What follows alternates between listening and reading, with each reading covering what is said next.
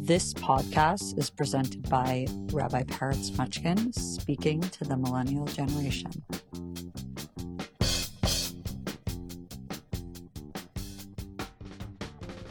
Well, you mentioned that it's your birthday on the 10th of March, the secular calendar.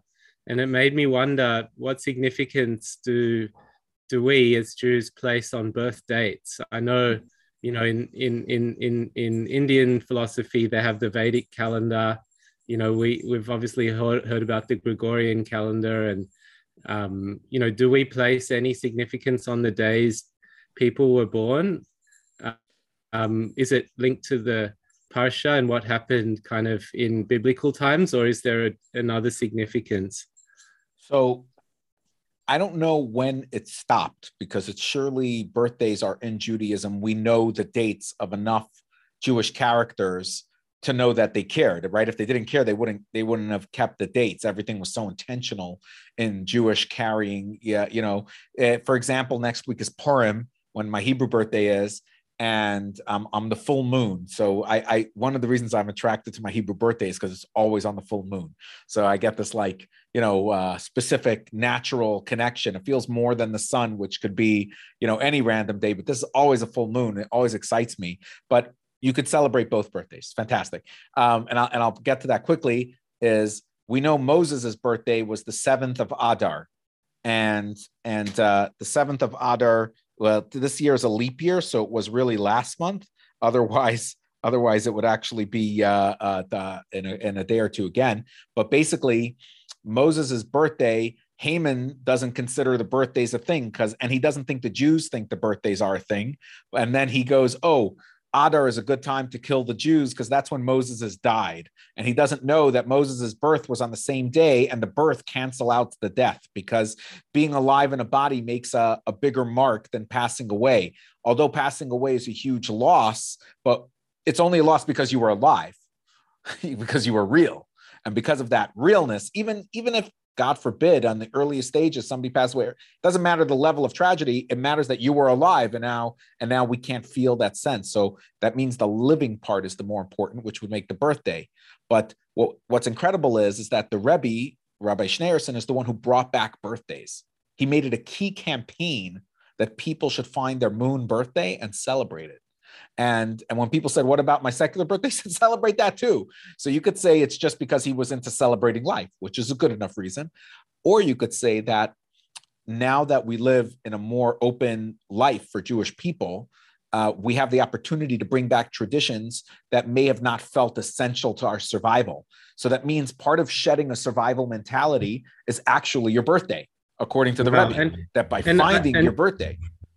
Yeah, and just to dig into that, I guess, I realized I've never asked you why we follow the lunar calendar as opposed to another calendar. And I was reading a parsha last night, and it mentioned that we're not supposed to follow the traditions of other peoples. And I wondered, of course, there were people following the sun, during biblical times. Why do we follow the moon per se, and why do we follow the lunar calendar?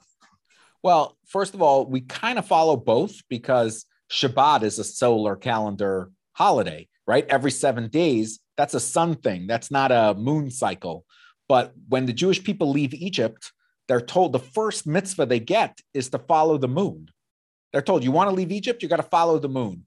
Why do they have to follow the moon? Well, there's so many layers, but one layer is the moon is actually more of a representation of deeper reality than the sun is. Because the sun is somewhat mythical, where it's just the same thing happens every single day. The clouds or the energy we derive from the sun, it doesn't affect the sun. The sun has really no deep connection per se to Earth, other than we absorb energy from it. Whereas the moon is deeply connected. It's our moon. It's part of our orbit. It's deeply connected to the magnetical pull of our life.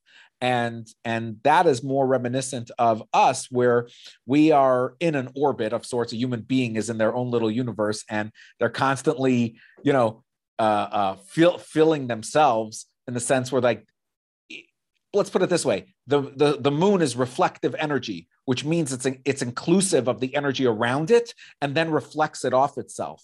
And Right. that is a real part of being human.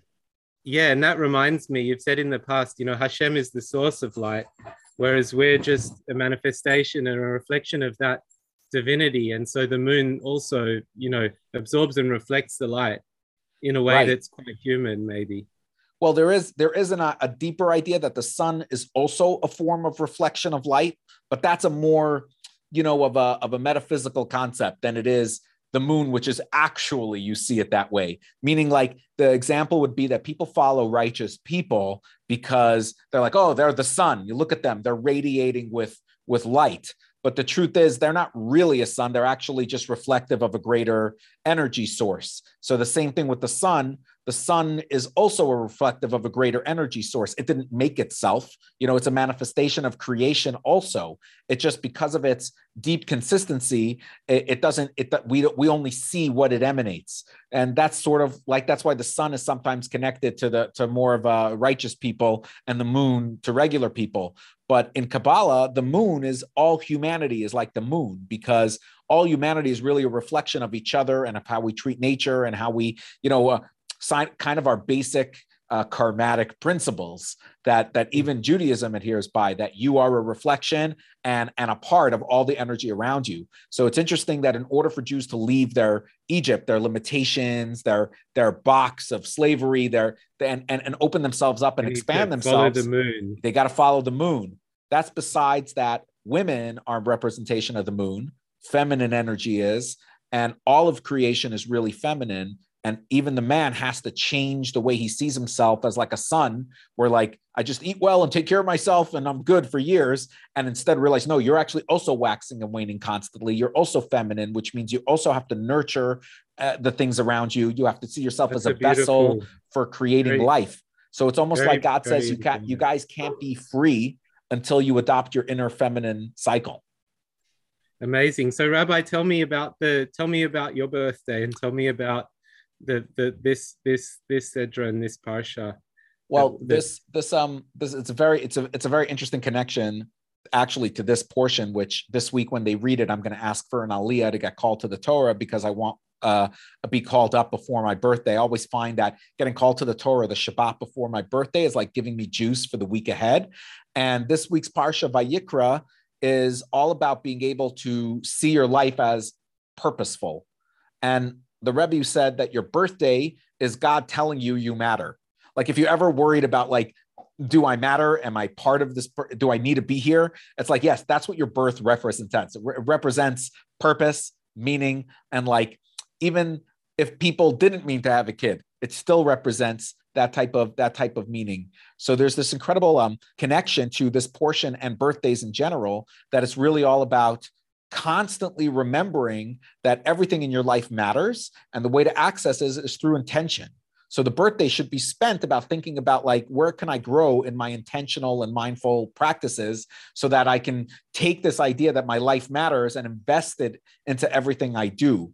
And this portion begins with the concept of sacrifices, but the cryptic wording that the Torah uses for sacrifices is actually not about sacrifices, because it's almost as if the Torah knew that wasn't going to be part of modern times, but it's about closeness. It's about creating a closeness to everything happening in your life. And that's what intentionality is creating a first degree connection to who you are and what you're occupied with. And when you have that, you can nurture your ego and your sense of self in such a strong way, because it's not a false sense. There's an ego that's for survival, that I just need to live. But the goal is not to just survive. The goal is to have an ego that says, okay, what am I here for? How can I maximize my potential? How can I use all the skills and resources that are in my life? Whether they're a little or a lot, they're always something. So this is like tapping into that is really what this portion's about and what birthdays are about. And I feel very blessed that they come together for me that way. Wow. And can you tell me a bit more of this concept of sacrifice and closeness with respect to like the actual, like factual things that happened in this portion? There's basically an idea that your body is essentially why you feel like an animal or you feel like survivalism is because a part of you is. Your body is. Your body is that. So when you come on Earth, there's like this sense of like, why do I need to look for indication of what should I do with my life? I could just look to nature, right? Nature operates in harmony. I should try to operate in harmony. That's how you could see there are hunters that, and especially in like Native American life that are so refined, right? That they're connected to the land and their hunting is not bloodthirst or just bad dieting. It's actually how they're one with the land. And that's, it's definitely my fantasy is always like, wow, being one with earth. And then Judaism comes and says, actually, you can't hunt. Like Jews don't hunt. We have to be able to have an integral connection to the animal if we're going to consume it. And since we're very into building life and families, we don't live nomadically. So that means hunting is off the table for us because we have to be one with the consumption that we have.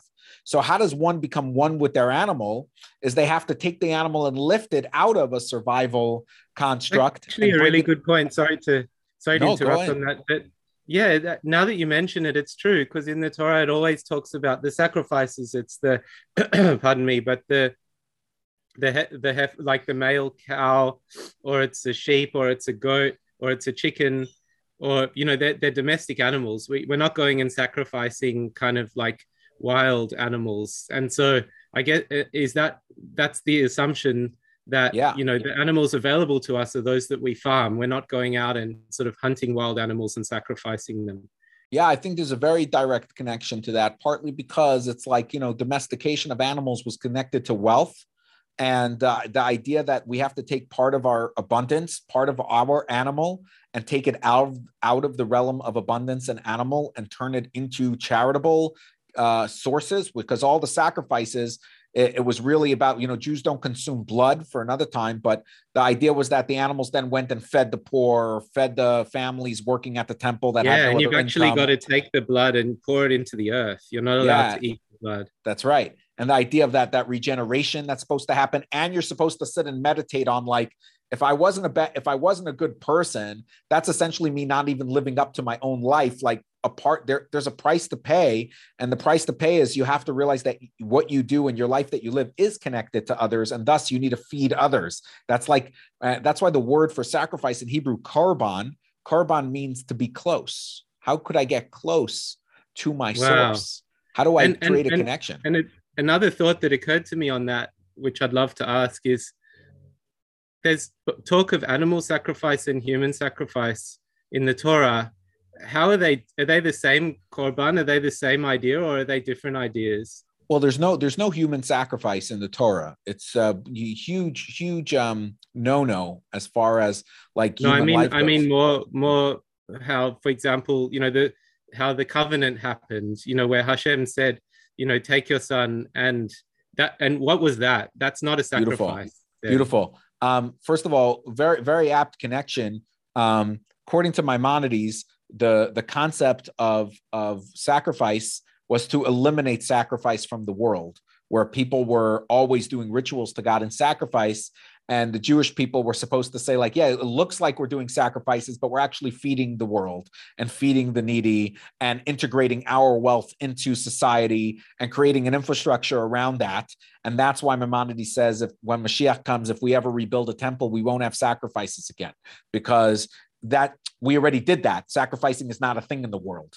As far as Abraham's like the first initial sacrifice of the Jewish people, right, of our heritage before the Jewish people, and it was just that human Hebrews.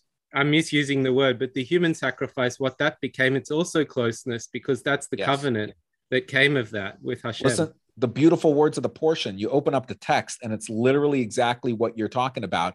It says, Adam ki yakriv mikem, which literally means a person that sacrifices from you. In other words, instead of saying a person who sacrifices or a person from amongst you who brings a sacrifice, it sounds as if it's saying when you bring a sacrifice from yourself.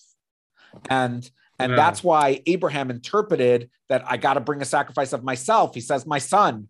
And he doesn't. Abraham actually made that leap in his mind. He said, it's of my son, because that's the thing that's most precious to me. Correct. Whereas he has to learn through that experience and that not only it wasn't about his son, it was about like the idea that what's dearest to you, even your own children, don't really belong to you. You know, you are a facilitator for the greater needs, and that's what sacrifice really is. The way you Wow, grow, and it's the way about you get out of yourself. returning to Hashem. You know, the sun and the moon that you spoke about before. You know, it's about taking light and getting it into the source of light, and it just disappears in that. And then the sacrifice of an animal is, I guess, also about a return. Yeah, I think, what does it mean to return to self? It's like later in the portion it says a soul that sins, and the commentators and sages say a soul could sin, and it's like, well, a soul doesn't sin. A soul is in perpetual state of connecting to the creator, but it could connect to the creator without taking the body along for the ride. And the reality is the soul's only here to bring soulfulness to the body, to bring this charge of divine energy to the forefront of life, to recognize that we're all connected. It's like in science, we've already made the leap. That's a question. It makes me think, like, can a body without a soul sin? I don't think so. That's also true. A body without a soul can't sin either. Are very also correct, because the body doesn't sin. The body is a consumer of physicality. It's not doing it because it's sinning. I was just thinking about that. Is the sacrifice then a mitzvah, because you're basically decoupling the body and the soul? You're saying the soul will go back to Hashem in this holy act that I'm doing, and the body's it's just you know, it's just matter. It's basically returning the soul to Hashem in that act. Well, I would say, yeah, not only that, it's the soul. It's like the sacrifice was supposed to be an idea of how to get yourself back into alignment, is through being able to use the physicality in a way to service the greater world. And that is what being close is. It's like, how does a sacrifice help? Today, if somebody needs to make amends for something they've done, they have to go engage, you know, their wrongness, or they have to fess up to it. It's much more psychological. So prayer and Torah study are like avenues for that. But in that time, because of life being so crude, in the sense of like physicality being so confrontational of life and death and sickness and illness and life expectancy, etc., the real way to get close to like your mission again is to sacrifice some of your survival for the filling and nurturing of other people. And today we do that as well with charity. Yeah, and one of the other really interesting parts, and I'm not learned enough to know exactly where this appears, but I remember one of the functions of sacrifice is also to cleanse the body of impurities and of illnesses. And there's a whole parsha that talks about like certain kinds of illnesses and skin conditions and etc. that need to be addressed through sacrifice and can be cleansed. And is that also along this line of what is sacrifice in the Jewish tradition? Yeah. Those see, when you say it in English, the sacrifices, it feels like unobtainable. But when you say like, were these also connections and closeness and ways of like, for example, the part of doing a sacrifice for people who have like skin ailments, the Torah says that's connected to not watching your energy of speech, of letting your speech about others and yourself not being, and it's all about being able to uplift that. So even today, without the sacrifice, but we have the hundreds of years of sacrifices of the Jewish people that are embedded in our DNA of like, you know, guard your speech, have positive speech, because when it's out there, it's separate from you. And when it's separate from you, it can remain negative. And so the only way to put energy out there is to put out positive energy. Like your thoughts, if you have a negative thought, because it stays with you, you can change it to a positive thought, you know? So you're not persecuted for negative thoughts because you can change those. You could say, I thought that way, but I don't want to think that way anymore. But when you say something, it's not always yours anymore. You put it out there. So the idea of a sacrifice is the idea of like, you need God to uplift some of the energy that you have. You need to, like, part of connecting to God is also saying like, help me lift the energy that left me already, and I can't lift it myself, you know? And it has to be a very physical, a very gross act, because like you've drifted so far through committing these transgressions or these wrong speeches, and you need something to bring you back to Hashem. And so the Torah sets out these steps that you can take to be able to return. Yeah, when people would come to the Rebbe these days and say, help me get back to myself, the Rebbe was always like, all right, forget about that. Just go do a mitzvah. You know, like, be in the world of action. Yeah, like ultimately action is where real things happen. And like you hurt somebody, go help them. Go talk to them. Go make amends. Confront the issues. Like stop worrying about what you can't do and start figuring out what you can do, because ultimately in the world of action is where it all happens. And that's what I'll do on my birthday. I'll think deeply about like what's a new action I could take upon my life, you know, to really move forward in whatever direction's needed of me. Awesome. Wow. There's so much there. So much to unpack. Yeah. I will say last thing is that time is in Jewish tradition a spiral, meaning it comes around again, but instead of being circular, it's in an upward spiral. It's always ascending. So every year on your birthday, you revisit your birth moment, your moment of purpose, and you have an opportunity to really tap into maybe things that you haven't yet. And since I'm turning 40, one of the things that I saw in Jewish tradition is that it takes 40 years to truly understand certain wisdom. And 40 is a big number. In fact, the word Adam, which is the highest level of calling human, is Adam. Adam is not men, it's human. Adam is the ability, is like Chachma, it's 45, which is the power of what? It's 40 to the 5, and 5 represents your hand, which is about bringing things into the world. So my 40s is about integration, being able to take the wisdom I learn and talk and the good things I've done and even the negative, and integrating them into my life so that my experience now also lifts my own being. Like I'm not learning all the time. I'm also like growing from the learning. I'm not just accumulating experiences and information. I'm now learning how to put them into practice and integrate them into my life. So that's the type of thoughts that I've been having with this age. I love that. And it's really symbolic with your 40 at 40, you know, recording these sessions, because in this world we are, where it's difficult to travel physically, you're going out into the virtual world, going out into the globe and being able to communicate and bring people in who may not be physically close to you. So this idea of closeness these days can actually transcend the physical through, you know, technologies and other forms of connection that we have. So I really wish that for you, and I'm excited to be part of your community, and hopefully the actions that you do with me, I'll have the power and the opportunity to spread that to others as well. So thanks, Rabbi, for sharing. Thank you. I appreciate you, and I appreciate sharing this moment with you.